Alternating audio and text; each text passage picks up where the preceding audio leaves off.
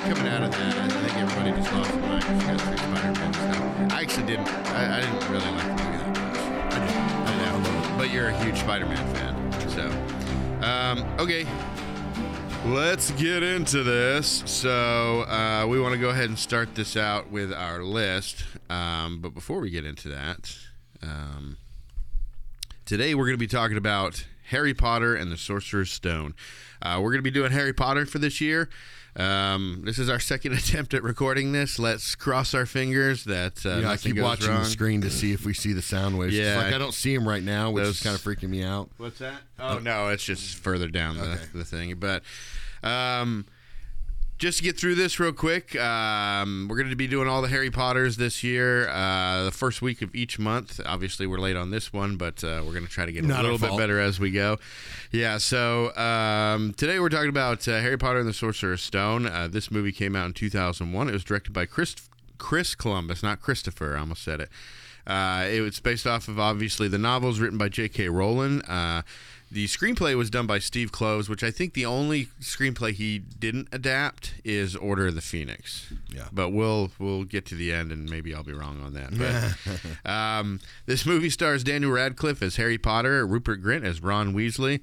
I got to say this because it's not in the IMDb. Yeah. IMDb, you need to correct this as soon as you can. Emma Watson as Hermione Granger. Yeah, it's so weird. Not in this top cast. You have to figure out why that's like that. Yeah, we also have Richard Harris as Albus Dumbledore, Maggie Smith as Professor McGonagall, Robbie Coltrane as Hagrid, Fiona Shaw as Aunt Petunia Dursley, Richard Griffiths as Uncle Vernon Dursley. We also have Harry Melling as Dudley Dursley, and many, many, many others. Harry Melling. Including Alan Rickman as Severus Snape, who's not on this top cast in IMDb. You actually have to go deep dive into the full cast to find. Actually, I don't think he's even in this. So Alan Rickman and Emma Watson, both you can't find them on the top cast in. It's a strange thing. IMDb. It's very strange. So just to go over our top list now, when Kaylee comes out, she's going to be on our Prisoner of Azkaban movie. She's going to do her top lists, or she's going to rank all the movies as well. So we'll get her list then, but we'll go ahead and do ours now. So what we're doing is we're going to rank our top. We're going to rank the Harry Potter movies. So now this isn't based off the books. Yeah. This is just based off the movies. Since we're a movie podcast, we will be talking about the books and how it's been adapted. So there's going to be a lot of book talk during these episodes. A lot of book just because we have to. And there's some things that kind of are implied in the movies, but actually don't give a good enough explanation. It's just kind of in there for the people that have read the books, and some people might be confused about what's going on. So, which we both have read all the books, so right. It's been years. Well, yeah, and I started reading Sorcerer's Stone and Chamber of Secrets with Henry, last year sometime, whatever. But anyways, these rankings are based on the movies alone. Just how the movies were, and how it may be a completely different list for our books or whatever. So, do you still have 2 movies combined? Yes. Okay. So I'm going to go first since I have 8 on a list and you have 7. So my number 8 is Deathly Hallows Part 1. Correct. I'd like to talk about that. The movie was okay. It was good. We all knew that it was going to be tough to do this last one, us book readers, because a lot of the first part of that book is a lot of kind of just wandering around and looking for stuff aimlessly. The thing with this book is that it goes into Dumbledore's past a lot. Yeah. So, like the last book, the Half-Blood Prince, it was all about Voldemort's background. We didn't get Snape's background until Deathly Hallows. So, in the last part of Deathly Hallows, we got a lot of his background. Some of Order of the Which is so funny because Snape's. Literally, if you know anything about Harry Potter, the Half-Blood Prince is all about Snape. Right, but the movie, the actual story in it, you find out at the end that Snape is a certain person, but right. it's really there. It really doesn't go into his past at all. It's all about Voldemort's past and about how. But this one, Deathly Hallows. So what I'm trying to say is the Deathly Hallows Part 1. What are you trying to say? Is in the book, it was filled with Dumbledore's past. Yeah, and they took that out for the movie because it was just too much. They couldn't fit it in there to explain it right. So they took that aspect of it out. Let's have it just be about Harry and Voldemort. Let's have a little bit of Dumbledore here and there, sprinkle it in, but let's have it be about Harry and Voldemort. So the movie took that one essential thing of Dumbledore's past out and discovering Dumbledore's past and how it related to the Deathly Hallows and everything. And so you just kind of have a wandering movie. So it took a lot of out. And that's why we'll get past this. I'm spending way too much time on this. But for me, Deathly Hallows Part 1 had a lot taken out of it, and it just made it a little bit more mundane than it already was from the book. Yeah. Whereas the second half, it's just balls to the wall action. So that's my number 8. What's your number 7? We'll start. Sorcerer's Stone. The one that we're currently doing the podcast over. Okay, and we both have that. That's our tied, or that's our equal one. We might have another one, but as far as this one, Sorcerer's Stone, we're about to get into it. We both have it on our number 7. We'll explain why it's that low. It's really not that big of a deal either. Why it is, but yeah, it's not a bad movie, just not one that I go to a lot. It's a setup movie. What's your number 6? My number 6 is Chamber of Secrets. There you go. Mine's right there, too. So I got Chamber of Secrets. I think that's a little bit better than Sorcerer's Stone, but we're going to get into that pretty soon. So we can go ahead and skip the whys of that or whatever. What's your number 5? Order of the Phoenix. Okay, why is that in your number 5? Well, because it was very comedic. I felt like it didn't really seem like it was going with the tone, because it was good. All the Harry Potters, they get darker and darker as they go, right? And so as they go, they get darker and darker.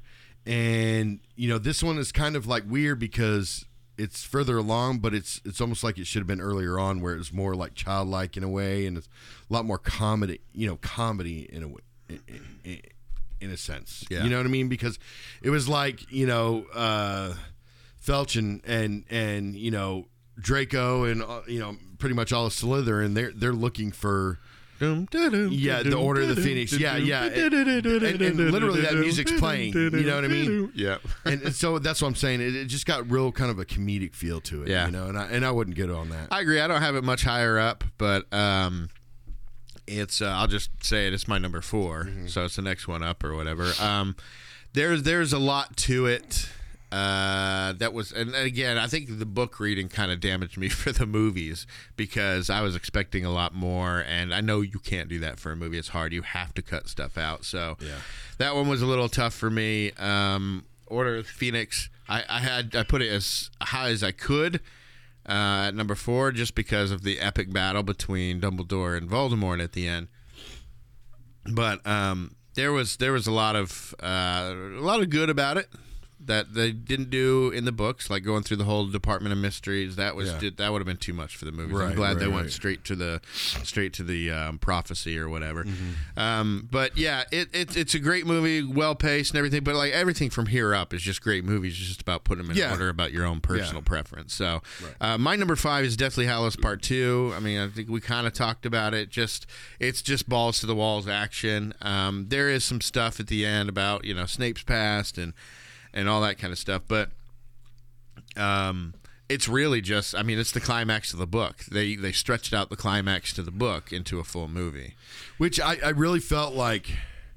Here's the thing, I mean, and this is just not because I love Harry Potter, but I think they should have took every book and made it 2 movies, in my opinion, because now the fact that they didn't, which is fine, and it's understandable, but they leave so much out of the movies that they have in the books that just makes the story that much better. Yeah. And I feel like, in a way, if they would have split every single book into 2 movies, they could have fit everything that was seriously important that made the story so phenomenal. Because what we really got, I mean, don't get me wrong, I'm not taking away from the films, but what we really got is a watered down version of the books, which you get with every movie. Right. But yeah, there's just she has written her world so complex and so richly and so interconnected with every single storyline. She had it planned out. You could tell she had this planned out from the very beginning. Yeah. So it's a rich story and everything. You got to cut stuff out, and it's going to make it suffer. So, but like nowadays, the first two, you could have got away with just doing 1 movie. Yeah, that's true. Yeah. And nowadays, it would have been a TV series, right? Like Netflix. Absolutely. And like, I prefer, if we're doing adaptations now from movies or books, comics, whatever,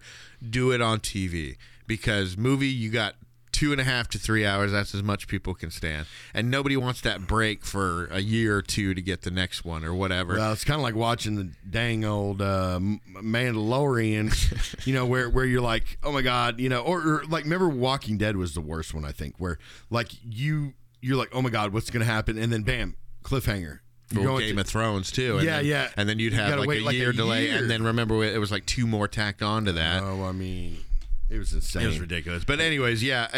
Nowadays they do it as a TV show, and it'd be great. But so that's my number 5, Deathly Hallows Part 2. What's your number 4? Goblet of Fire. Why is it number 4? Or why is it not number 8? Because a lot of people don't like it. I like it because it's it's where we get to say goodbye to Edward Cullen, and then where we get to say hello. Good morning, Starshine.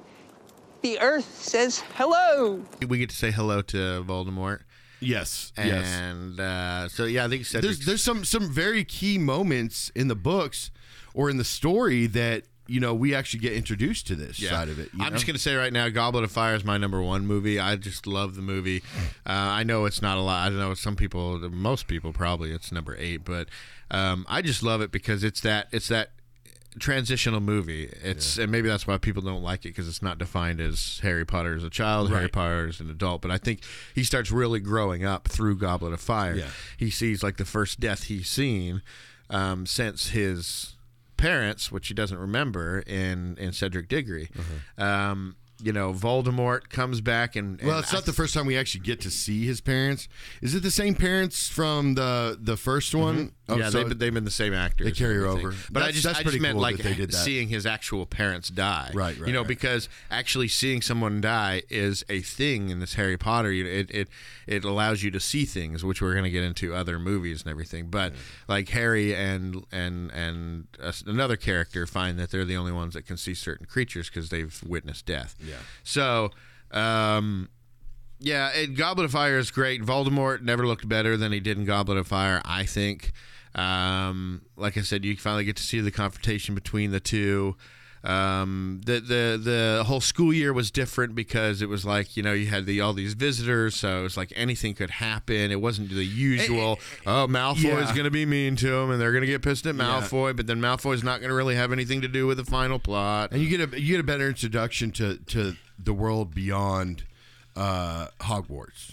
You know what I mean? You get to see the different sides of. Now, granted, as the movies go on, Hagrid gets a love interest. Yeah. But I mean, as the movies go on, you get more of the outside world. You know what I mean? But this is the kicker for it. This is the one that kicked it off, really. I think, and just it's just I think it's a lot more interesting. Yeah. Yep. So that's my number 1. That was your number 4. My number 4 is Order of the Phoenix, which we've already talked about. What's your number 3? My number 3 is Half-Blood Prince. Okay. We're pretty close here towards the end. Your number 3 is Half-Blood Prince. Why is it so high? A lot of people don't like Half-Blood Prince movie either. I love it because it's about Snape without talking about Snape, but it's like, because I read all the books before I read the movies. Yeah, and I read all the books before I watched the movies. Right. Except for like the first 2. I don't think I read the first 2 before the movies, but mind you, with this one, the Half-Blood Prince, there's just a mystery to it. I knew who it was. I knew everything what was going to happen, but there's a mystery to it. You know what I mean? And it's like it's also where Dumbledore gets kind of. Yeah, I like it for the same reasons. Different. I like it because it's Voldemort's backstory. Yeah. You get to find out what first of all, what Voldemort's parents were, and what happened with the parents, and even the grandparents. So and come to find out his uncle, he's not a full blood. Exactly. You get to find out that wizard. He for all of his pure blood mania that he's had his whole life, is actually a mudblood. Mm-hmm. So and not even liked by his own parents. You know what I mean? It's supposed to be like his one didn't even know. Well, you kind of try to make the comparisons between him and Draco, right? Like Draco was raised to believe in, because Draco's father followed Voldemort, but Draco was raised to basically believe that mudbloods were garbage, and that's a lot of the pure blood families. They're just a little more vicious about it. But you're talking about a family of Slytherins, a family that is very just bad people. You know what I mean? And the comparisons between him and Voldemort, who grew up actually very poor without knowing really knowing his parents, just treated like crap, but kind of taking the same route that Draco did, but without all the bells and whistles for it. And it actually kind of earning himself. Yeah, and it doesn't explain it in the movie, but it explains in the book why exactly Voldemort can't feel love. Yeah. It's actually explained in there. It's not just he's an evil guy and he just had aspirations. There's actually a reason, which I'll save for it or whatever. Asperger's. But no, it has to do with what his mom did, and it's a great story. I mean, you get to really dive into that, and then there's that epic ending where it's not like this crazy big blow up scene, but it's a very tense scene, and I don't know. I think the whole movie looked different. It was just great. My number 3 is Prisoner of Azkaban. I know that's a lot of people's number 1. It used to be my number 1. I've just seen it so many times. That was the movie me and my daughter would watch every single day that I was home. Well, and we're going to get into that soon enough that we don't really have to talk much about it here. But, I mean, Gary Oldman, the first one without Voldemort, so it felt a little fresh. You had werewolves and time travel. It was all kinds of crazy stuff going on. Yeah. What's your number 2? My number 2 is Deathly Hallows. Both of them. Both the Deathly Hallows. It's I can't really separate them. Yeah, I can't separate them because it's just a continuation of the same story. It's what I think they should have done with all the books. So when you watch these, do you ever watch them separately or do you watch them all together? Like when you start Deathly Hallows Part 1, you know that you're not stopping until you get to the end of Part 2. Or do you watch Part 1 and say, I'll watch Part 2 tomorrow? No. Do you watch it as one movie? It depends. If I'm watching it by myself, I'll watch them together. Okay. But if I'm watching them with like the wife or the kids or whatever, I watch them separately. Okay. My number 2 is Half-Blood Prince, which you had just said. And then what's your number 1? Prisoner? Yeah. My number 1 is Goblet. All right, cool. Fun. I like your list. Yeah. It's probably better than my list, more accurate. Well... all right. As far as my opinion goes, yes. Okay, so the Sorcerer's Stone. What did you think of the casting? It was great. I thought it was good casting.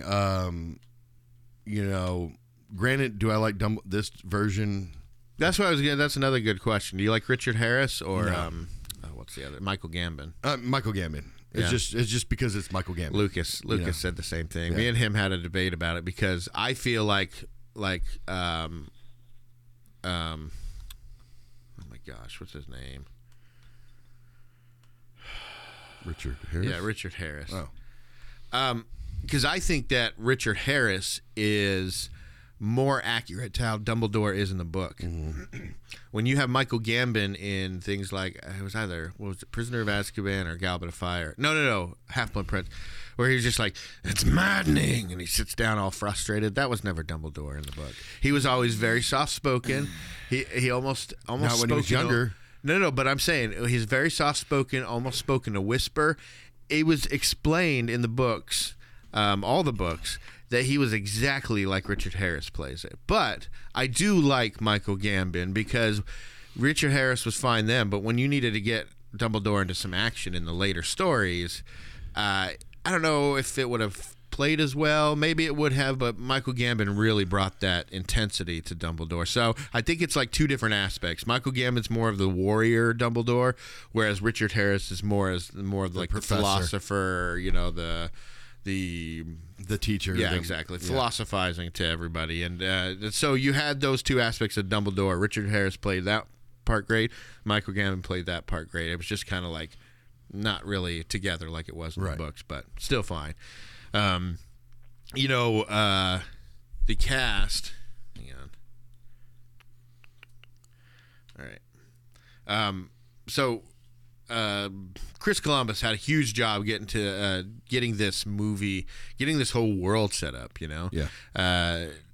it had never been shown. This is the make it or break it type thing. And really, we hadn't had we had a few franchises before this, but kind of franchises were like dying out. I think you'd had like the Matrix around certain times, but you didn't have a lot of franchises going on at this time. So you wanted to build a world. This was very tough because you had to have magic, but you couldn't make it look, like witchcraft or whatever, or else you'd have parents rioting. You couldn't have it be too serious or it would scare the kids. You couldn't have it be too silly or, no adults are going to want to watch it or, different things like that. So I think it was good that they started off with this director, who was the same director who directed like Home Alone and everything. So he loves Christmas, and these two first films have very Christmassy type feel. Yeah.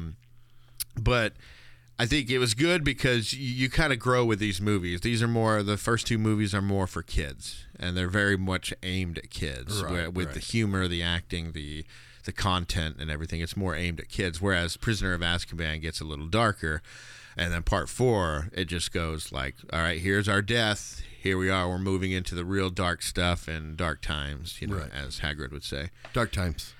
Dark times. So yeah, I think the cast was done great. Daniel Radcliffe, he had never acted before, not in a professional manner. He had done stage acting. I think the producers saw him do a play. I think the same with Rupert and Emma.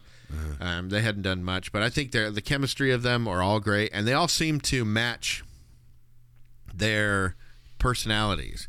Of the characters. I can't remember which director it was, which film it was. Might have been these, but I remember the director.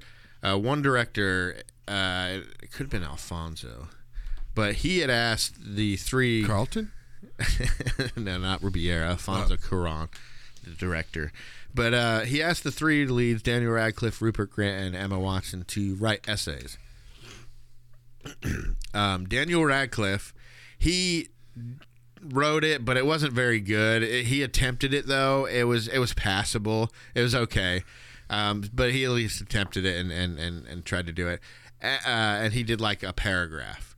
Emma Watson, she spent a lot of time on it. She had pages of this essay that she did. Rupert Grint didn't do it. Exactly how the characters, like Harry, he wants to be a good wizard and everything, but if he's not interested, he's going to put a little effort into it and get the assignment done, but he's not going to be great at it, Yeah. He's got other stuff to worry about. Mm-hmm. Hermione's obviously going to go overboard, and Ron's just going to slough it off. So it was perfect match. Maggie Smith as Professor McGonagall. I think that her as Professor McGonagall and Robbie Coltrane as Hagrid are the best casting of this entire franchise. Because Alan Rickman didn't make sense at first. Now, once he was in the role, people were like, "Oh, he's doing an amazing job, genius and everything." But you wouldn't picture Alan Rickman in a role that's described like Snape was in the books. I got to disagree with you on that one, because he was very slimy, scrawny. He's very, they had to do a lot of makeup and wigs on Alan Rickman to get the long greasy hair and everything like that. He was described as bat-like. And Alan Rickman was a debonair, dashing actor, mainly playing villains, so that helped and everything. But I just think that, his casting was amazing, but it was unexpected at first. People weren't too sure how it was going to be. I thought his casting was spot on, and I also thought Draco's was spot on. Could you see anybody else playing Hagrid? Yes. I couldn't. Not how he's described in the book. John Rhys Davies. Way too gruff and kind of. I don't think he's as warm as Robbie Coltrane is. You know what I mean? I think Robbie Coltrane, and even I think J.K. Rowling said she had Robbie Coltrane in her mind when she wrote Hagrid. Yeah. So I don't think she had ever envisioned anybody else playing it besides him. I just think he did a great job, and of course Maggie Smith as Professor McGonagall. I don't think that there's another role I like her in more. No. I mean, I agree with you on that one. I just think that somebody else, the amount of makeup they put on Robbie Coltrane, I just feel like that there could be 100 other guys that could have done that. And now with Draco, I felt like it was spot on in the book, and then also same thing with Snape and that's just my opinion, of course. But right. I believe that those two were probably the most perfect casting for the film. Snape Malfoy and who? Snape. Gotcha. Okay. Yeah. All right, let's go ahead and get into the movie. We'll get into more stuff as we go along, but wanted to at least get in the movie. We'll hit these as we go. So we open up the movie, and we're on a street late at night, and we see this old guy. He pulls out this device. He starts putting out these lights. He clicks it, and these lights fly from the lamppost to the little device, and they go out, and which doesn't make sense to us, so we know something supernatural is going on or something. But make sure you remember that part, by the way. Yes. As you were saying last time. Yeah. Remember that part, because that will definitely come back. The putter outer, that's what it's called, is yes. The putter outer. Well, and if you think about it, what we get, let's see, we get the putter outer, we get the snitch in this episode, but what was the one, the book? The one thing that we don't get in this first movie is the book.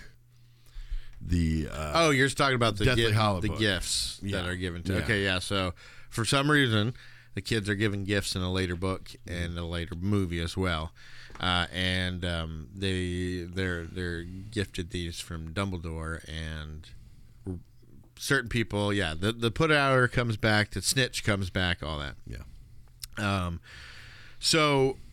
He talks to a cat, and the cat turns into Professor McGonagall. So she's been hanging around watching Harry's aunt and uncle that he's coming to, right?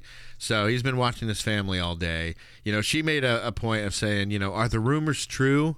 And Dumbledore says, I'm afraid so. So what happened is that Harry Potter's parents were just killed, and but Voldemort's gone. And the only survivor in this attack against Harry's parents was Harry. Voldemort can't be found. Harry's parents were found dead, and Harry was found as a baby just there with a scar on his head. So Dumbledore has... And it's so awesome who is the one that finds him. You know, it's so awesome that it's that character, which we don't have to talk about it now, but the character that actually finds Harry after... his parents are gone and Voldemort's gone.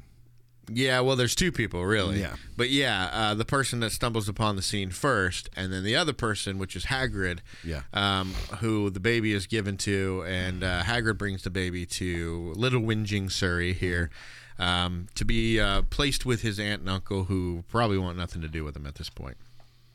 But she said, you know, are the rumors true? But she'd been hanging around the house all day. So it was like she already knew that it was true and came here to see how these people were. And I think it was just a quirky way to introduce McGonagall. But it was like, if she's here, she already knows that the rumors are true. Well, maybe she's busy out there chasing tail. Get it? Get it? Because she's a cat? Yep. So in the book, you know, it has Vernon. It really doesn't focus on her or Dumbledore at all. It focuses on Vernon. He goes to work, and you know, they just had a baby, and but he starts seeing all these weird things happen, like weird showers of shooting stars and fireworks, and he'd be seeing people in weird robes talking about how it's finally over, and they're all happy and all this kind of stuff. So. But anyways, we find out that this baby, something happened to his parents, and this real big half giant named Rubius Hagrid, who's a friend of Dumbledore and Professor McGonagall's, delivers the baby Harry to Dumbledore, and Dumbledore drops the baby off at his aunt and uncle's, Petunia and Vernon. We find out later why he does that. We don't really need to get into it now, but there's a certain reason why Harry has to stay with these horrible, horrible people. And as crappy as it is, I mean, I guess in this world it does make sense. So yeah, you know, I was just thinking about this, and I didn't mention it last time, but you know, it's weird to think of this, but Dumbledore probably shouldn't have been the headmaster. Like, I don't think he should have been a teacher. Like, he's not the teacher kind of person. Yeah, he's always putting kids in danger. Well, and he doesn't really seem to like any kids. You know, I mean, he likes Harry and a couple of the kids, but he's all about taking down Voldemort, you know, and you know, taking down evil kind of thing. It's like, you know, he would have been better as an aura than even a teacher or a headmaster. Yeah, I was thinking about that. I was like, you know, he didn't really teach any kids, like the entire, any of the movies that we read or watched, I mean, he didn't really teach any of the kids anything except for how to get into mischief. Yeah. Then you know the reason for that. The reason for that is he's been asked to be an Auror. He's been asked to be the Minister of Magic many, many times. Mm-hmm. He's always turned it down because Dumbledore fears power. Mm-hmm. Because he knows what he's like with power. Because he used to be that way. Exactly. And he knows that if he tries to take anything and what a lot of people don't know about Dumbledore is that he, you know, and we'll get into it more as we go along with these stories and everything, but Dumbledore had a very troubled past. He was a believer in the Deathly Hallows, which we'll get into. He had a very troubled past, and he didn't do very well when he got accolades. And when he was in school, everybody talked about him. He was the best. He got all these accolades. Dumbledore is amazing. He's going to be the next Minister of Magic. He's going to be all this, and this is just when he was going to school. He got such a big head on that. Mm-hmm. He wasn't like a Malfoy or one of these people. You know, he's a Gryffindor, but he got such a big head about that it kind of consumed him a bit for a little while. Mm-hmm. And he liked the power. And then he started searching for more power, and it ended up in tragedy. And so he made himself stay at the school to be a teacher and eventually headmaster, because you have more of an influence if you have the right mindset, which he had the right mindset there. He could have a good influence on the kids, and he would never want to be an Auror or a Minister of Magic because he's afraid of giving himself any kind of power again. Which is kind of weird, because if you really think about it, he has all that power. He has all that power over the students. It's like having a very powerful tiny army. As much as but I think he more wanted to influence the kid, and as much as he's, you know, afraid of power or whatever, I think that he feels, okay, I'm limited here. The ministry could still put sanctions on which they do and order the Phoenix and everything. So, anyways, so we flash forward 10 years later, and it's right before Harry's 11th birthday. Owls start coming and delivering mail. We find out first that he lives under the cupboard. And it locks from the outside, so when he's put in there at nighttime, he's locked. I'd feel so claustrophobic with no airflow or anything. But anyways, he doesn't have a room. He sleeps in the little storage space under the stairs, and he's not treated very well. He's wearing these clothes that are 2 sizes or 3 sizes too big for him. They're obviously hand-me-downs. He's never had real clothes bought just for him ever in his life.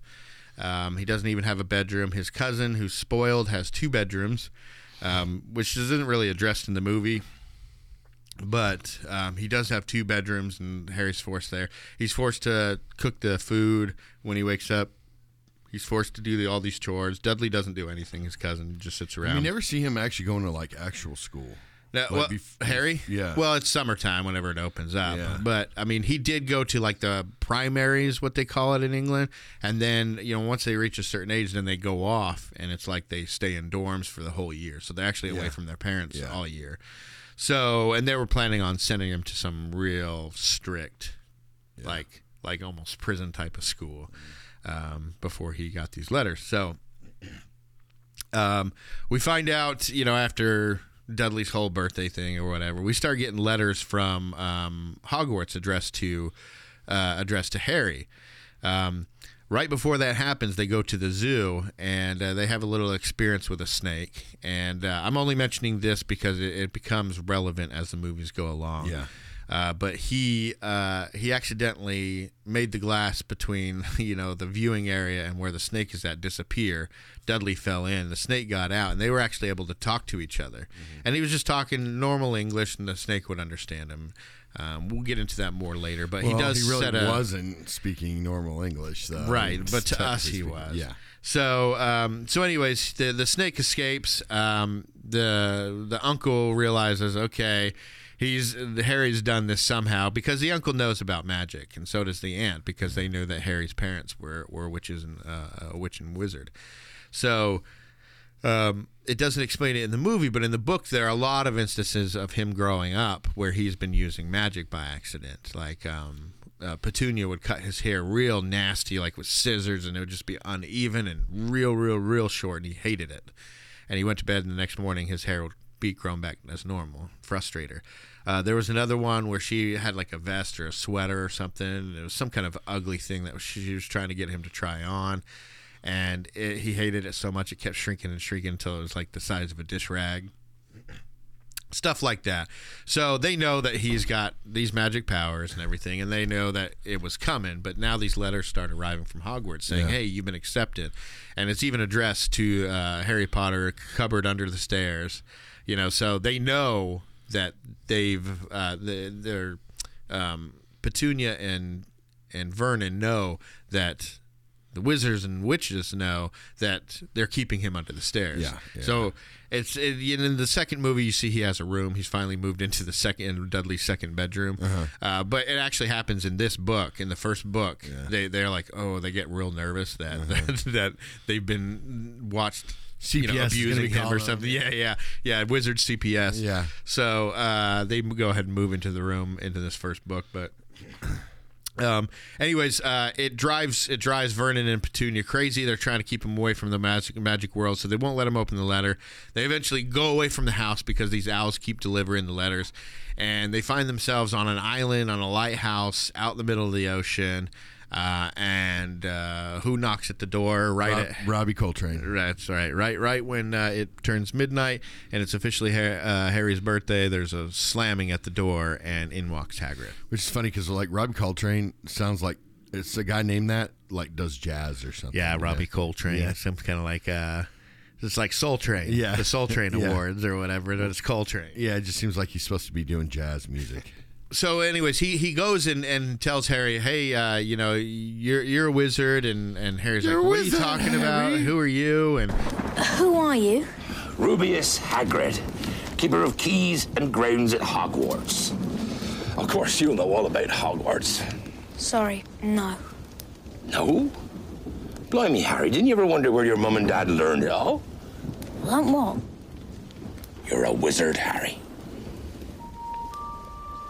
I'm a what? A wizard. And a thumping good one, I'd wager, once you trade up a little. No, you've made a mistake. I mean, I can't be a wizard. I mean, I'm just Harry. Just Harry. Well, just Harry. Did you ever make anything happen? Anything you couldn't explain when you were angry or scared? But yeah, he told him he's a wizard and that his parents were wizards too, and he had always been told that his parents died in a car crash, which infuriates Hagrid to no end. Yeah. Will not be going, I tell you. We swore when we took him in we'd put a stop to all this rubbish. You knew. You knew all along and you never told me. Of course we knew. How could you not be? My perfect sister being who she was. Oh, my mother and father were so proud the day she got her letter. We have a witch in the family. Isn't it wonderful? I was the only one to see her for what she was. A freak. And then she met that Potter. And then she had you, and I knew you would be the same. Just as strange, just as abnormal. And then, if you please, she went and got herself blown up, and we got landed with you. Blown up? You told me my parents died in a car crash. A car crash? A car crash killed Lily and James Potter? You had to say something. It's an outrage.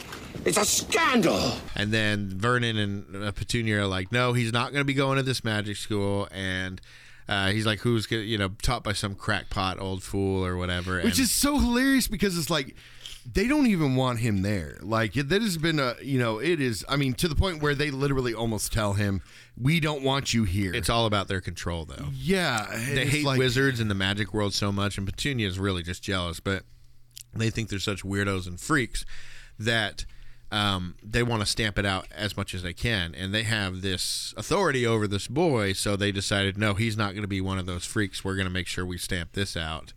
Especially, and what they really don't realize is that they have authority over, like, the chosen one, you know? And as we know, if you try to suppress somebody with magic, it comes with very bad consequences, which we'll get into later on. Correct. So anyways, he opens a letter, finds out he's been accepted. Hagrid tells him his parents, they were great witches and wizards, but doesn't really tell him how they died. It doesn't really tell him how they died, but he's like, it definitely wasn't a car crash. Yeah.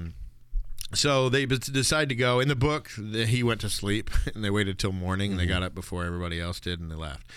But in this movie, they go ahead and leave. They go to and right before they leave, he was eating the cake. Yeah. Dudley was eating the cake, and Hagrid gave the tail.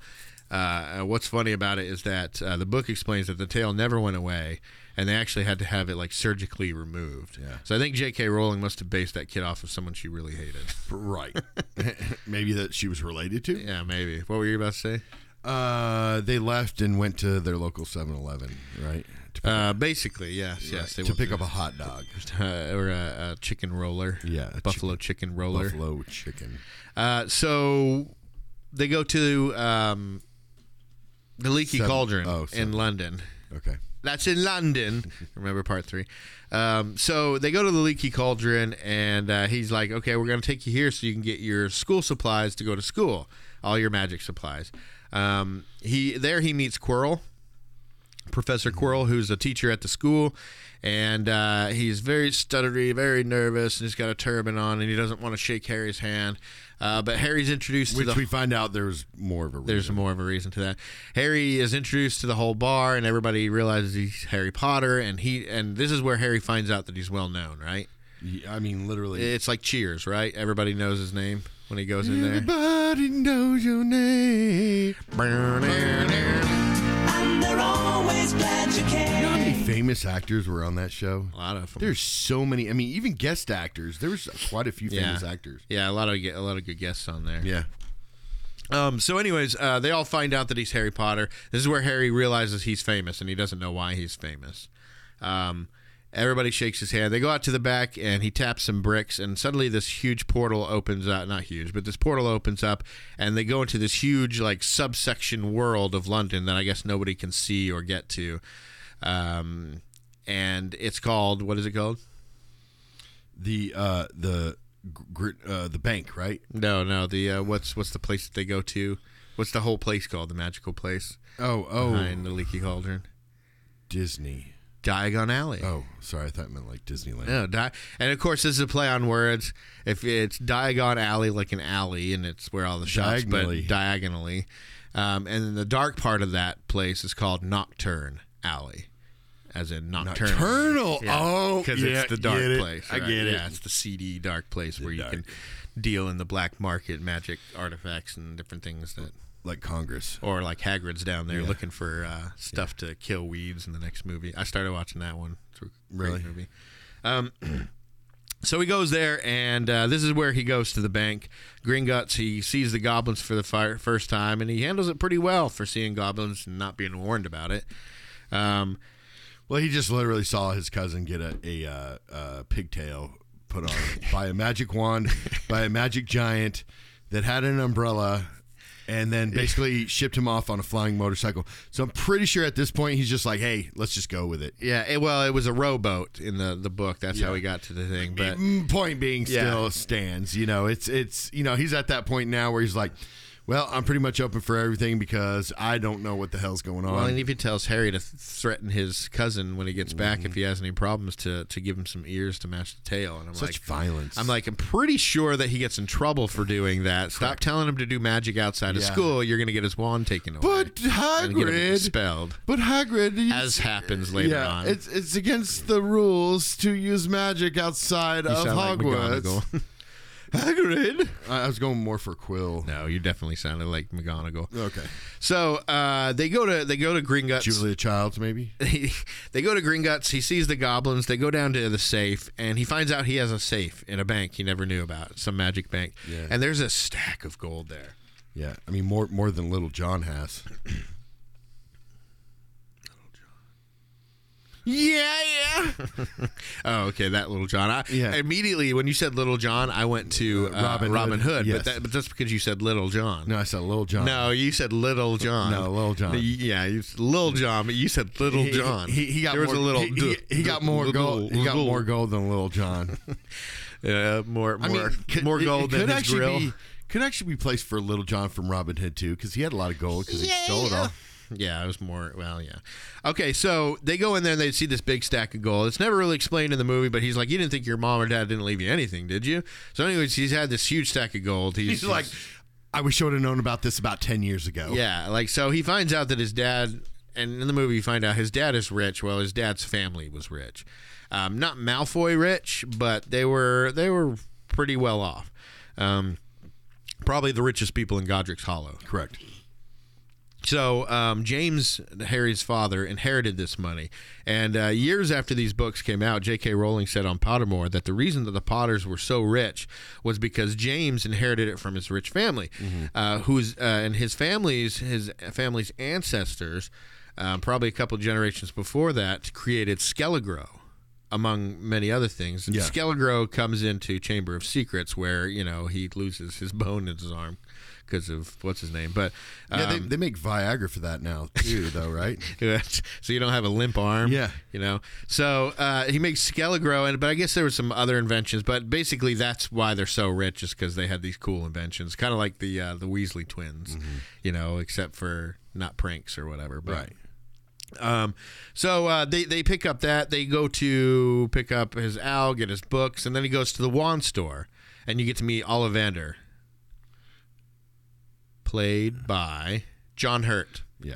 So played by John Hurt, who, as you know, was the chest burster from the Alien. He was the guy who the alien bursted from his chest and everything. Had that. Yeah, it seemed like he's scene. recouping very well. Yes, and he got a lot older since then. Yes. And now he sells wands, apparently. He sells wands and has for thousands of years, because it says that it was established a long time ago. Maybe his family or whatever, but I don't know. His knowledge of people and wands and everything. He was giving wands away, like, what was it? Had to have been 40 years ago if this is in the 90s, and Voldemort came to school in, the 40s or 50s, right? Something like that. I don't know. He's got to be real old. But I think they do say that the wizards in this world do have, like, extended lives. Like, they can live over 100 years old. Mm-hmm. And I think Dumbledore was well up there. But yeah. So Nicholas Flamel, obviously in this movie, can live longer, but he's got the stone to help him. But even all the way out to the what movie? Was it this movie that finally Nicholas Flamel was saying, like, he's finally just going to die, basically? That's at the end of this movie. We don't actually see him in any other Harry Potter movies. I believe he was in one of the Fantastic Beasts movies. I can't remember, though. But anyways, they go through, and he goes tries different wands, and in the book the wands just don't, like, he takes the wands away before Harry even tries to flick it.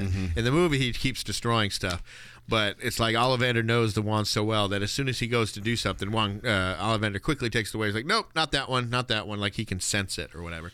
So he finally goes, I wonder, and tries out this one wand, and we find out that this wand is perfect for Harry, and you find out that the wand chooses the wizard, which means if you use somebody else's wand, it might not work very well for you unless it chooses you, or unless you win it in combat, which it would choose you then. So it's all about the wand choosing the wizard. So this wand chose Harry. Obviously, Harry was marked on his forehead whenever Voldemort did what he did. So the Ollivander tells him that he who we do not speak of, or he who must not be named, Voldemort. People don't even want to say his name anymore, because 10 years ago he was just killing everybody. Yeah. So he finds out that that the Phoenix, and this ends up being Dumbledore's Phoenix, gave 2 feathers, and every wand has a core, and it has some kind of a magical being material in the core. So there are unicorn hair, there's phoenix feathers, there's dragon heartstring, there's I think there's another one, but those are like the main ones. And then you have different types of wood and different lengths and, all that kind of stuff. So he finds out that his wand has a phoenix feather in it, and that the phoenix only gave one other feather in one other wand. And you find out that was Voldemort's, which was like I said, like 40 years ago or 30 years ago or however long it was that he went to Hogwarts. So I guess Harry's wand has been sitting in there for quite some time, right? Mm-hmm. So he finds out about Voldemort, and they go to the Leaky Cauldron, where he asks Hagrid what happened. And this is my favorite scene of the movie, just because he really goes into the background of everything that happens. And he even tells Harry, he's like, okay. It was dark times, Harry, dark times. Voldemort started to gather some followers, brought him over to the dark side. Anyone that stood up to him ended up dead. Your parents fought against him, but nobody lived once he decided to kill him.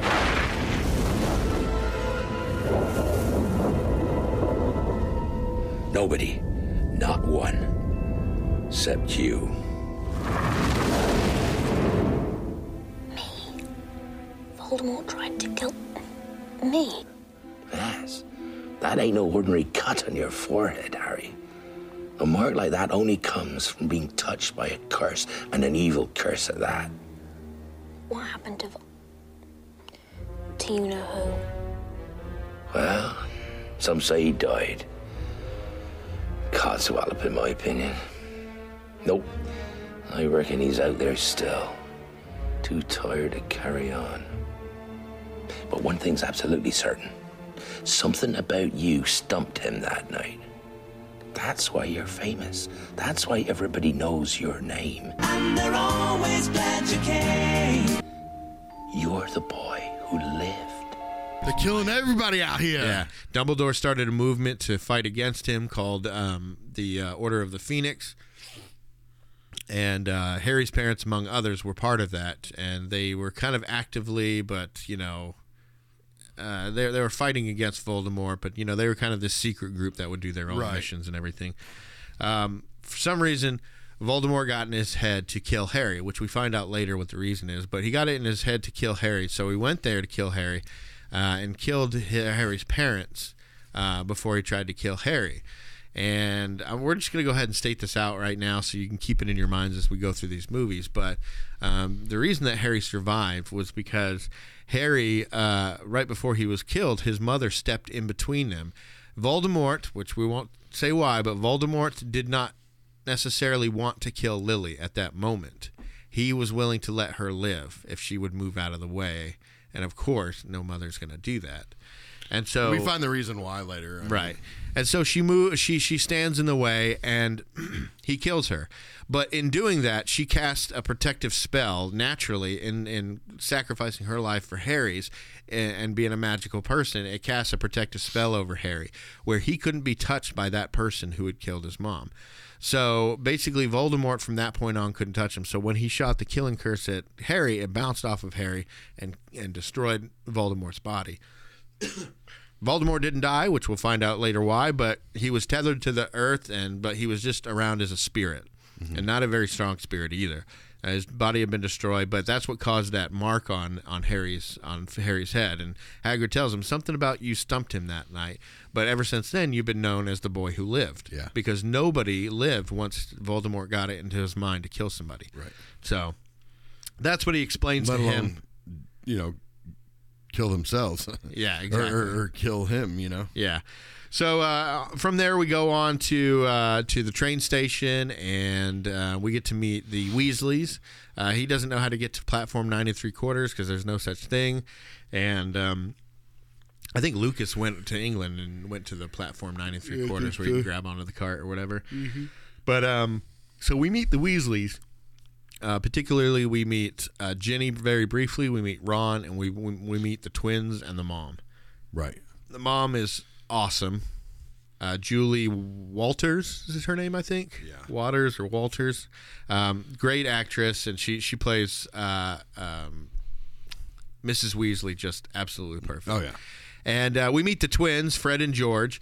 And on screen, they always say Fred and George. They never say George and Fred. It's always Fred and George. And on the screen, if you'll notice, the twin that plays Fred is always on the left, and the one that says George is always on the right. Right. So as you look at them, like you say it. Fred, George. Left, right, Fred, George.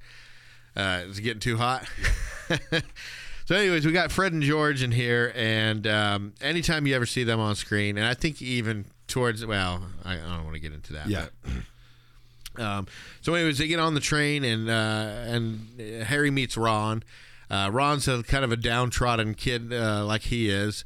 They don't have much. He's very poor and all that kind of stuff. Basically what Harry's been. But he's a pure blood. He comes from pure blood. Right. The Weasleys, the Potters, well, before Lily. Yeah. But and the Malfoys, I mean, these are the Longbottoms. These were all pure blood families, right? But it's just people like Malfoys who are in Slytherin who take it to the next level. Right. But Harry spent his whole life poor, so when he sees that Ron just has like this smush sandwich as a train, the snack for the train ride, he's like, you know what? One of the first things he does once he has money is shares it. Yeah. He buys the entire cart, and they veg out on candy. I thought that was kind of a jerk move. He's like, we'll take all of it. And I'm like, man, you're not going to leave any for any of the other kids on the train that might want candies. What if they are going by the cart and they're like, where's the candy cart? Matt, everybody's going to hate Harry. They're magicians, and I'm pretty sure she can stock it instantly. Wow. They never stated that. So all I think of is... It never stated it. Is how didn't state it either. It wouldn't be good to start off like that because everybody would hate him then. They're like, look, this dude's just going to spend his money. It's kind of a Malfoy move, if you ask me. Yeah, golly. But anyway, so we get to see them. They kind of talk back and forth. Obviously, Ron knows who Harry Potter is, and when he asks to see the scar, he's like, wicked. And, Harry thinks that's cool, that somebody thinks the scar is cool. And we get to meet Hermione. She comes in, and Emma Watson is just absolutely amazing as as Hermione because she just is that snobbery person, right? Mm-hmm. So J.K. Rowling wasn't sure about Emma Watson because she said Hermione isn't meant to be pretty.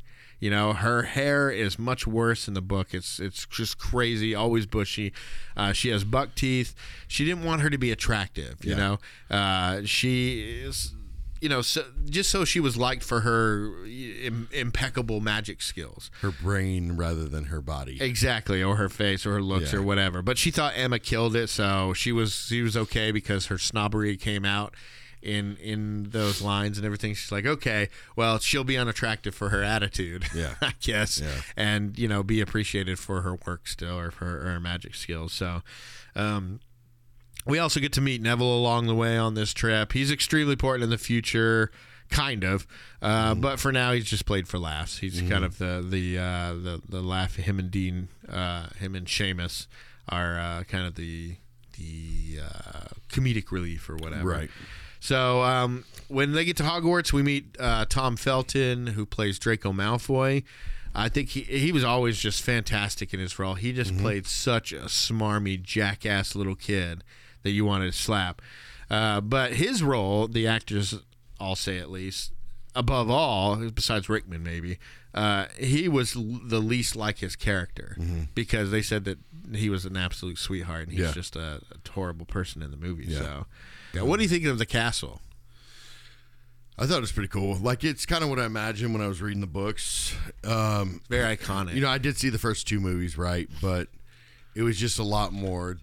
Yeah, it's very iconic. I mean, that's why you'll find at Universal they literally have a whole model of it. Yeah, and I'm going to reference one of our earlier episodes when we were talking about 10 things that I hate about you, and I said this has got to be the most iconic school in all of movie history, and you're like, no, and I'm like, what? And you're like, Harry Potter school. Yeah. You're like, Hogwarts. Hogwarts. And I was like, no, that's from the book, but it's adapted. You're like, nope, still a movie. I'm like, all right, whatever.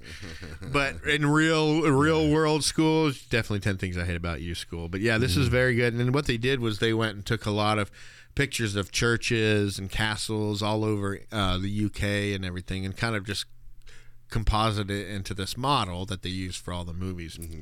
And it changed slightly, like where Hagrid's hut was and what it looked like. And some of the locations that they would film at, the Whomping Willow was in a different location in later movies, but in the first two Chris Columbus movies, things will just look a little different than every other movie after that. But and then we see we come into the Great Hall and we get to meet all the teachers. We see Dumbledore again. We see McGonagall again. We see Hagrid. We see this place that pretty much everybody who's ever watched the Harry Potter movies has all wanted to go to this school and eat at this great hall with this amazing food that they have and everything. But we see the sorting hat. This hat sorts them into different houses. It basically puts Draco in Slytherin where he belongs, and I'm pretty sure everybody else goes to Gryffindor except for one person. We see Snape though, and Henry. Yeah, how do they do like? They didn't do like. They weren't going in any kind of order. It was really weird. In the book, they went alphabetically, but in the movie, they were just trying to get like the main people. Yeah, I think they got one person in Hufflepuff, but then it was like Malfoy, Ron, Harry, and Hermione. Exactly those people. So, but then we see Snape, and Harry's scar starts to burn a little bit when he's looking at Snape. Now, there's somebody else talking to Snape at the moment with his back turned, and I think you can see that it's Quirrell. But as Harry's looking at Snape, his scar starts to burn. But Snape has a very interesting look when he's looking at Harry. He's listening to Quirrell, but he's got his eyes wide open. He's kind of like, got his eyebrows bushed and kind of like he's wondering what, he's shocked. And I think what it is that he's only seen this baby once, which we'll get into when, but he's seen this guy as a baby, and he hasn't seen him since. But now he sees this kid who looks exactly like his bully that was in school. As we find out later, James was kind of a bully for a little while in school until he changed his ways. But he was a bully to Snape, and Snape hated him. Snape hated James so much, and. So that's what I see. Whenever I see the scene is, one, I see he looks at how much Harry looks like James, like an exact replica, which is already going to make him and Harry just at odds, because every time he looks at Harry, he's going to see his tormentor from school. But he also sees Harry's eyes. And as we know, the most common thing, it's mentioned in pretty much every book, you look so much like your father, except for your mother, you've got your mother's eyes. That's pretty much in verbatim what's said by every single person, to where Harry can then, finish people's sentences after a while. So I think that this moment is Snape looking at how much he looks like James, but also recognizing that he definitely has Lily's eyes. And it's something that Dumbledore told him a while ago too. So anyways, they all get sorted, and they all get into their respective houses. There are 4 houses: Gryffindor, Hufflepuff, Ravenclaw, and Slytherin. They were all based on very powerful wizards and witches back in the day. This time. And those were Godric Gryffindor. Nope, can't. Helga Hufflepuff, Rowena Ravenclaw, and Salazar Slytherin. Okay. Yeah, I almost said you did better this time. Yeah, I think last time I said Helena Ravenclaw because I got her daughter or whatever. But obviously Harry and everybody, pretty much all our main characters go to Gryffindor, and all our bad people go to all the Slytherin. baddies. Yeah, we don't really see any Ravenclaw or Hufflepuff. It's not really important during this movie, at least. So we'll get more into those other houses and the people in those houses. And they make mention that any wizard who's ever gone bad has always been in Slytherin. Yeah. Not saying that Slytherin will guarantee to make you bad, but everyone who has ever gone bad has been in Slytherin. And when he has the Sorting Hat out, he hears that the Sorting Hat wants to put him in Slytherin. Yeah. It's more explained in the book, but he goes back and forth between Slytherin and it'd be such a different movie if that happened. Yeah, so he's asking please don't put me in Slytherin. Please don't. Please don't. Yeah.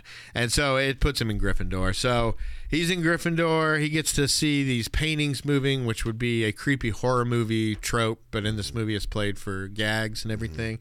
There are ghosts that roam the castle, but they're playful, fun ghosts. And I think we have evil ghosts in this, but we also have playful ghosts, so it's very Headless weird. Nick. Yeah, nearly Headless Nick, played by the great John Cleese.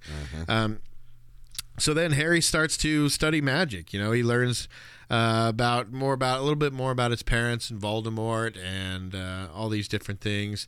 He has a talent for broomstick flying. He learns how to fly a broomstick in that class, and it's one thing that he does better than Hermione, right? Yeah.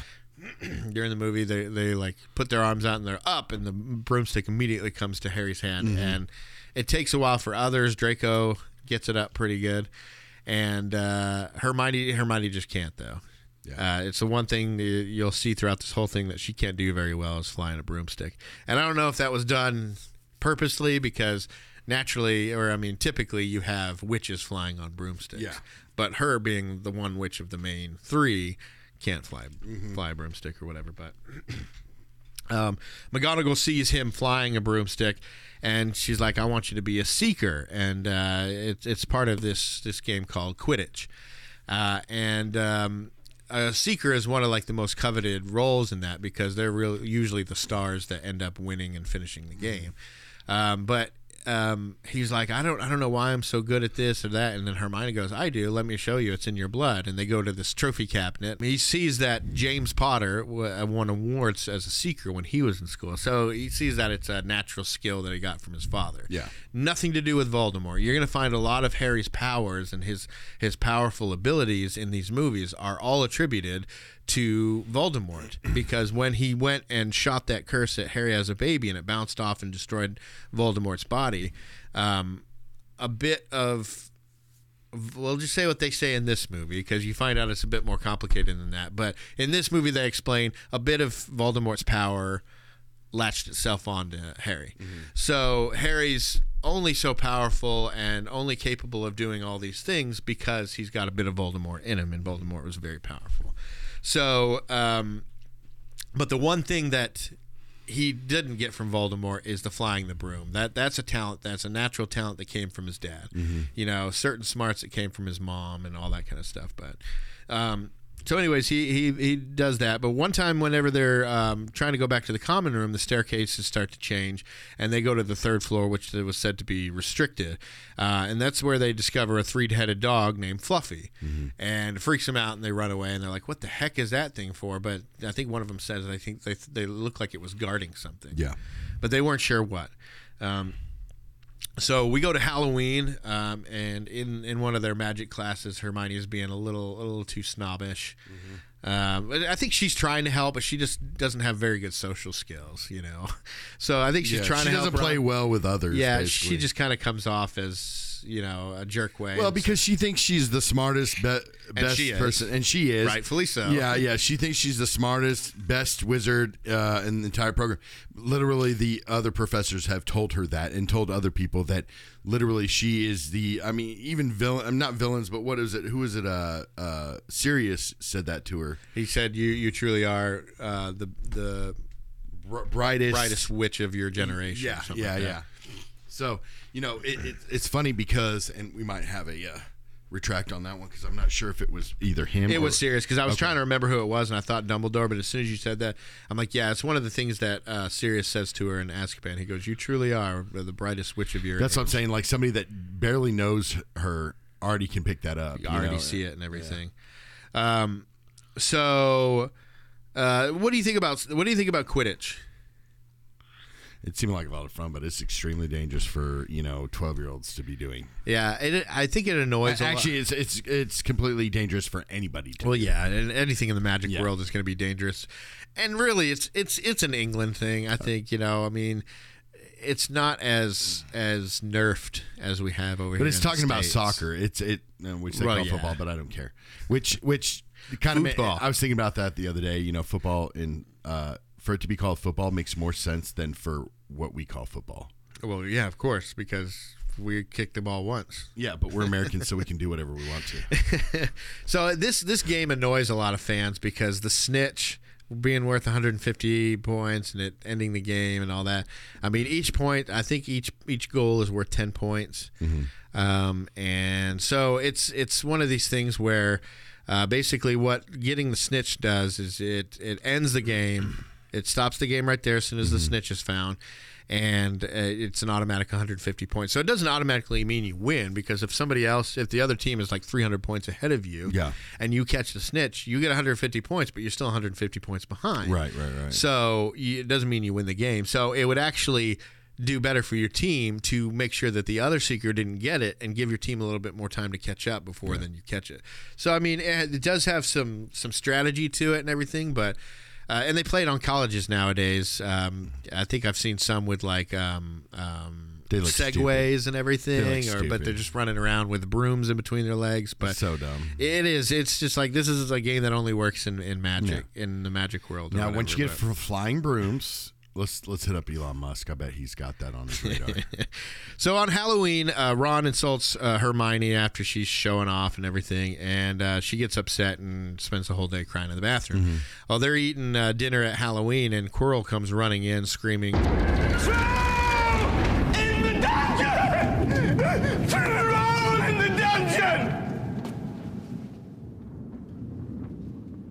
Thought you ought to know. and passed out, all scared, acting and everything. Right. And so everybody screams. Dumbledore's like, look, everybody go back to your dorms. The teachers are going to go down. We're going to find this troll. Take care of it. So they all split up, and then Ron and Hermione Ron and Harry are like, we got to go get Hermione. She doesn't know she's been crying in the bathroom all day. Yeah. And nobody knows she's in there. I mean, literally any of those teachers could have handled that troll by themselves. Right. One hand tied behind the back. Just figured out different ways. But anyways, so they go down to the bathroom, and they find the troll going into the bathroom that Hermione's in. Very rude. I don't know if he knows the bathroom policies and all that. Yeah. So anyways, cut it out. Cut it out. So he goes in there, attacks Hermione. Between Ron and Harry, And I had that toy, by the way. I remember got to make a point about that. But yeah, that was before we'd even really gotten into all of it. Oh, I know. Like, I just thought the toy was cool, and I believe I still own that toy. You and Ashley went and got that, didn't you? And another one of our friends. Yeah, we definitely went to, I think it was a Target or something like that. I had seen the movie because I got dragged to it. This is before I read the books or anything. But he came with the club and everything. Yeah. The club, I have no clue where is that. But I'm pretty sure I still have him intact somewhere in my garage. Yeah, I had seen the movie, but so I knew that what the troll was, but I was like, I didn't really care about it at the time or whatever, but it was a cool toy. I do remember you having that. But anyways, they take care of it pretty well, and the teachers are pretty like shocked. But Harry notices that Snape's leg is all bloody and cut up and shredded, and so he thought that was pretty interesting. And Snape kind of tries to hide it, and so. And so, anyways, Hermione takes the blame so that the boys don't get in trouble and everything. So, along the way, the three discover that Fluffy, the three-headed dog that almost got them, is actually guarding something called the Philosopher's Stone. This between. But the movie says the Sorcerer's Stone. So in England, it was called the Philosopher's Stone when she wrote the book. When the publishers went to the U.S. publishers went to do the book, they thought that it was a very soft-sounded title. They wanted it to be a little bit more punchy, and so Sorcerer sounded a lot, not as nerfed as Philosopher sounds. Philosopher sounds fluffy. Yeah, but they totally skipped over Sharknado. They let that one go. I don't think that was a UK release, but that's what I'm saying. In America, they let that one go. Yeah. So the Sorcerer's Stone or the Philosopher's Stone, it's a magical object. It's a stone that can turn metal into gold, produce an immortality elixir. So it was owned by this guy named Nicholas Flamel, who's been alive forever because he uses the stone to keep this elixir to keep him going. And we find out that through newspapers and stuff that vault, when Hagrid and Harry went to the Gringotts, they went to Harry's vault, but they also went to this other vault and got something that Hagrid couldn't tell Harry about. He's like, this is confidential, secret, can't tell you. This is between me and Dumbledore. So they find out in papers that same vault that had that stone in it was robbed. And it was robbed like around the beginning of the school year. So he found that kind of interesting because there was something in there that he wasn't able to know about, and he eventually finds out that it's the Sorcerer's Stone. And Harry suspects that it's Snape that wants the stone because there are rumors about him being a little maybe on Voldemort's side and him not being so good and everything. So he thinks that Snape wants to return Voldemort to physical form and everything. So they keep asking Hagrid. They keep going back and forth and to Hagrid. And how many times did he say, shouldn't have told you that. I should not have told you that. That thing has a name. Well, of course he's got a name. He's mine. I bought him off an Irish feller I met down the pub last year. Then I lent him to Dumbledore to guard the... Yes? shouldn't have said that. No more questions. What that dog is guarding is strictly between Professor Dumbledore and Nicholas Flamel. Nicholas Flamel? I shouldn't have said that. I should not have said that. I shouldn't have said that. Ain't no one going to get past Fluffy. Ain't a soul knows how, except for me and Dumbledore. I shouldn't have told you that. I should not have told you that. Take Fluffy, for example. Just play him a bit of music and he falls straight asleep. I shouldn't have told you that. You know, so Hagrid keeps messing up and everything, but there are many traps in front of the Sorcerer's Stone to keep it safe. You know, you have Fluffy there, you have some botanical stuff, you have some flying keys, and you have a chessboard and everything. So there's a lot of teachers that are helping to keep the Sorcerer's Stone safe and everything. And Hagrid tells them, he's like, no, it's not Snape that's doing that. He's one of the teachers that's trying to protect it. So in between all of this, we find out that Hagrid has an egg, and it's a dragon's egg, and he got it from somebody in town, or in Hogsmeade, which is the town close to Hogwarts. Mm-hmm. And he won it in a game from the stranger. Doesn't somebody's brother live there? Yeah, somebody named Dumbledore. We find out later that Aberforth Dumbledore, Albus's brother, Albus being Dumbledore's first name, Albus Dumbledore's brother is Aberforth Dumbledore, and he lives in Hogsmeade as well. You know what Dumbledore means in Old English? What? Bumblebee. No, it doesn't. Bet me money. No, it means a dumb door. Okay. A dumb, bumbling door. Dumbledore. Look it up. That's interesting. Yeah, it means definitely in not Old English. You don't get a busy wings flapping, flying around real quick. I don't know. You see him, Dumbledore, for an older guy, he Michael definitely, Gambon. Yeah, Michael Gambon definitely. Not that, this that one. dude was like running everywhere he went. Yeah, you know, Richard Harris. And by the way, Richard Harris is the father of Jared Harris, who was in our Mr. Deeds episode. Correct. And he played like the head reporter guy there. He also played Robert Downey Jr.'s Moriarty. I did not know Sherlock that was movies. his. And when we talked about it, you said the same thing. You're like, oh, I didn't realize that was his father. But yeah, so that's Richard Harris. That's his father. He's the father of Jared Harris, who played those characters. Gotcha. But, so anyways, we find out that He also played in Fringe, by the way, one of my favorite shows. Oh, did he? Yeah, I didn't know that. So we find out that Hagrid won this egg from the stranger, and the stranger seemed very interested in Hagrid, and got after he won the egg, very easily. He started asking Hagrid, "Oh, do you take care of a lot of magical creatures?" So he started talking about Fluffy and all this kind of stuff. So as we know, Hagrid's a snitch. As we know, Hagrid has some history with Voldemort. And we'll just say this out right now. We find out towards this end of the movie that it's Quirrell who has Voldemort on the back of his head. So Quirrell is the stranger in the bar that is tricking Hagrid into believing he won this egg. And he only does that so that he can start a conversation with him about the magical creatures, so he can find out how to get past Fluffy. And Hagrid, of course, is not the brightest crayon on the box, So he falls for it. But we know that Quirrell tricked Hagrid with the dragon because Voldemort knew Hagrid well enough to know how to manipulate him. Because Voldemort and Hagrid also have a past, which we can get into in the next movie. They went to school together. Right, and that gets explored in the next movie. But he knew how to manipulate him, and we'll find out why. But he manipulated Hagrid into telling him, oh, well, I told him all you got to do, the trick with Fluffy is all you got to do is play some music and he'll fall right to sleep.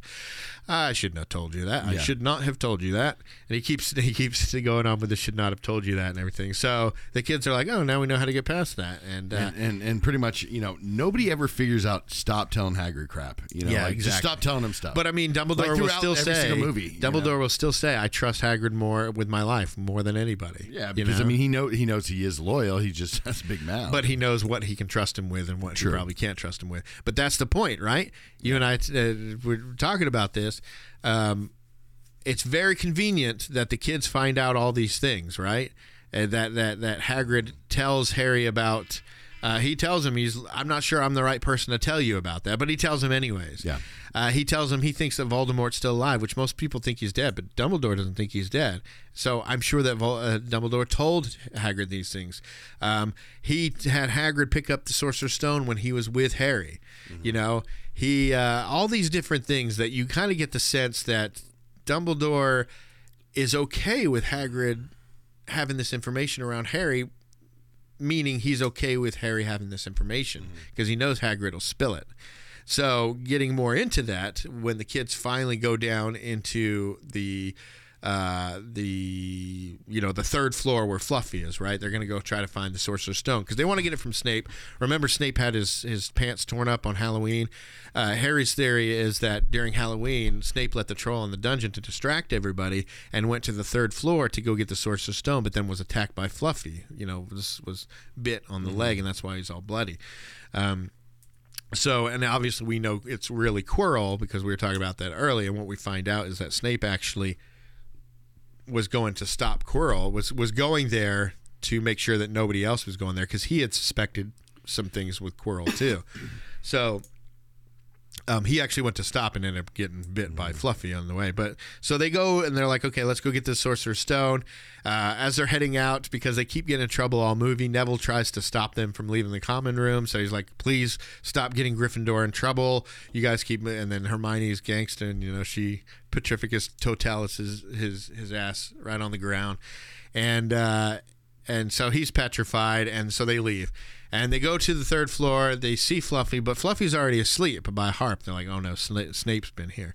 So they go down to the hole. Once Fluffy wakes up, they quickly have to jump down the hole, and they land in this plant thing, which was probably done by Professor Sprout, the head of Hufflepuff House, who's like the botanist of the school, which we'll get more into in the next movie.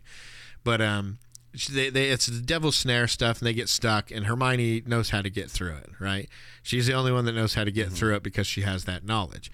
So they get through it. They go to the next room where it's a flying keys, and you have to get on a broomstick, and you have to find, but as soon as you touch the broomstick, these keys start flying at you. So you have to be a really good flyer, which Harry is very good at. Right.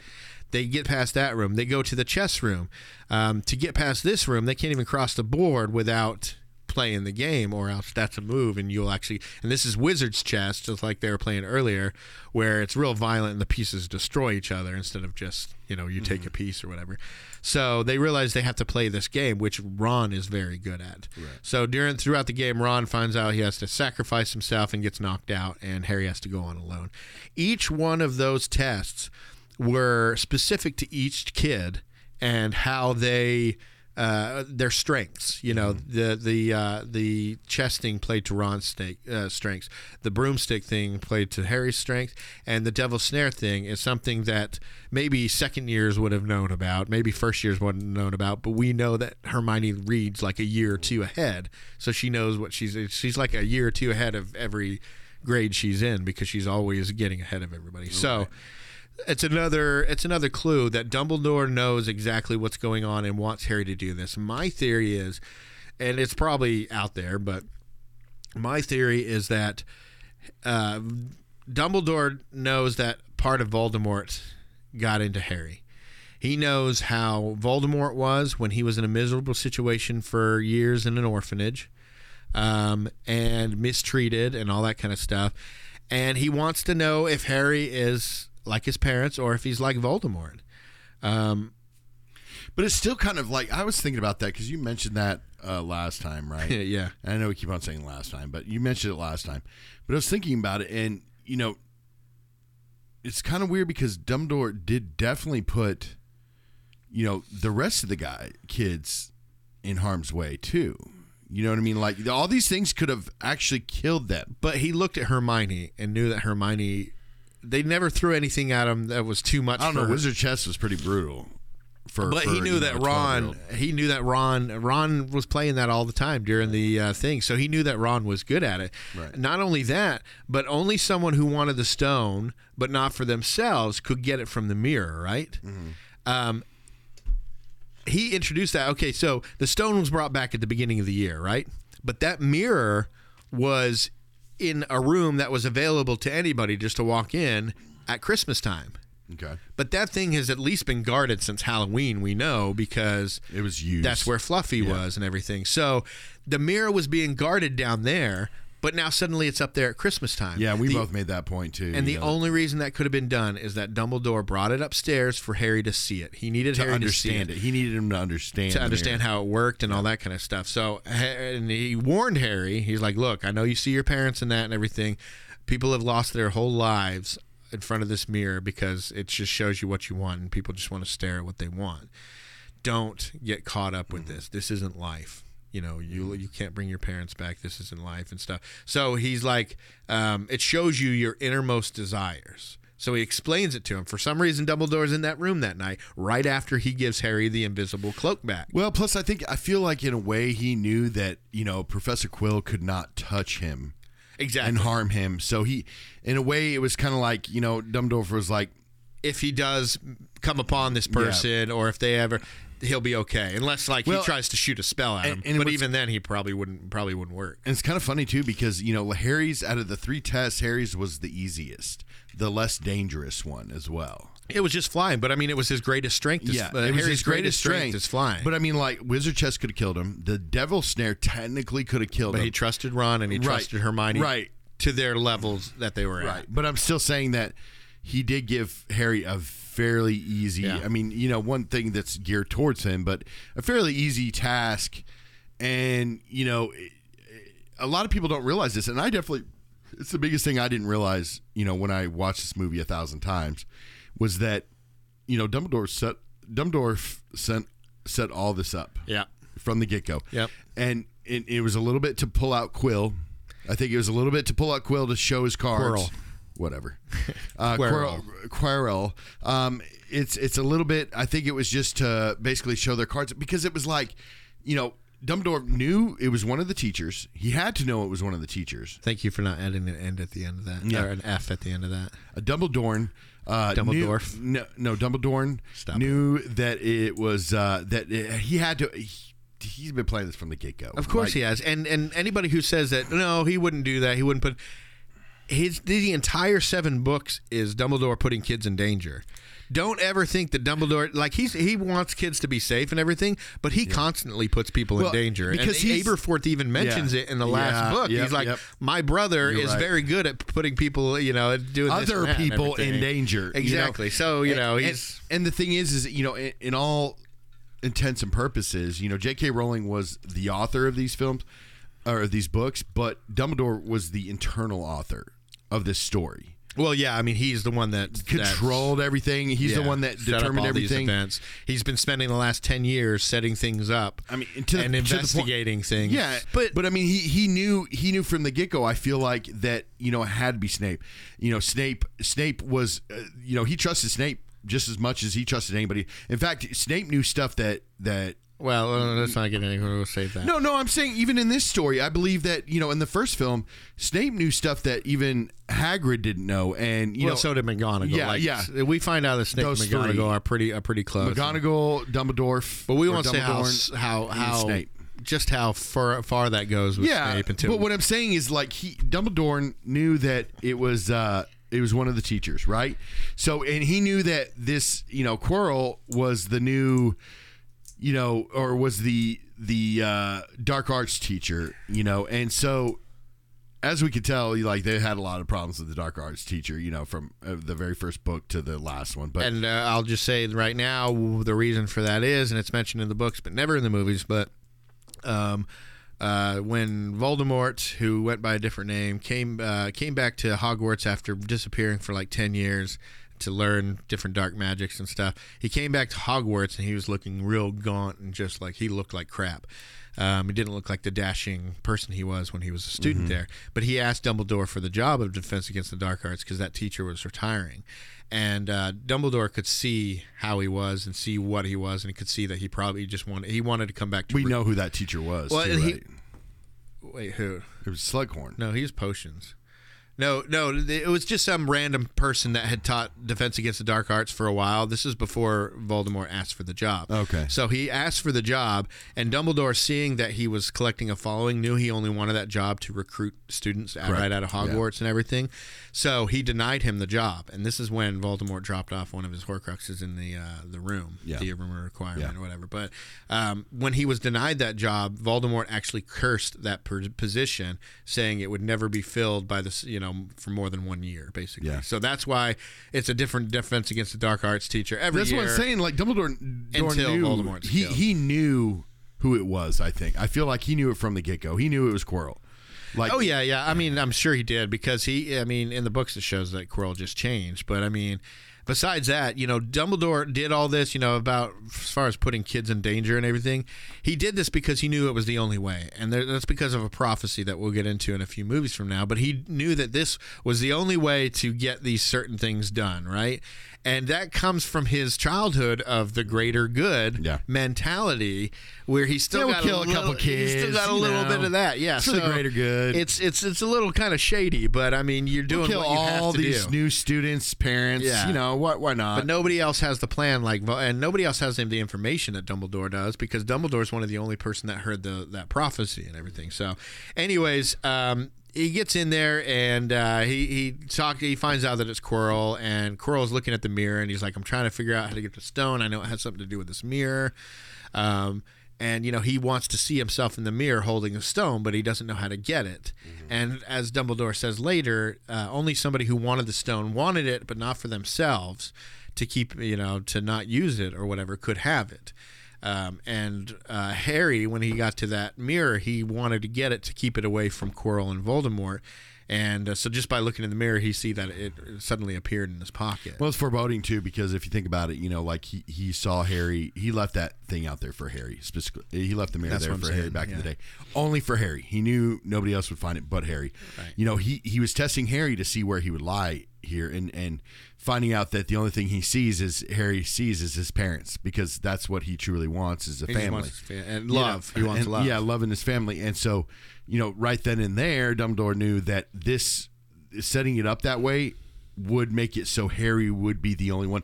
And the fact that it appeared in Harry's pocket showed that he was loyal, and that he was good, and that he didn't want to use it for immortality or any personal gain. He strictly wanted to use it to keep it away from Voldemort. And I feel in a way that Dumbledore didn't even trust himself with that stone. No, well, yeah, probably not, because that would be he believes in more natural things now, and not life isn't about life isn't everything. Yeah.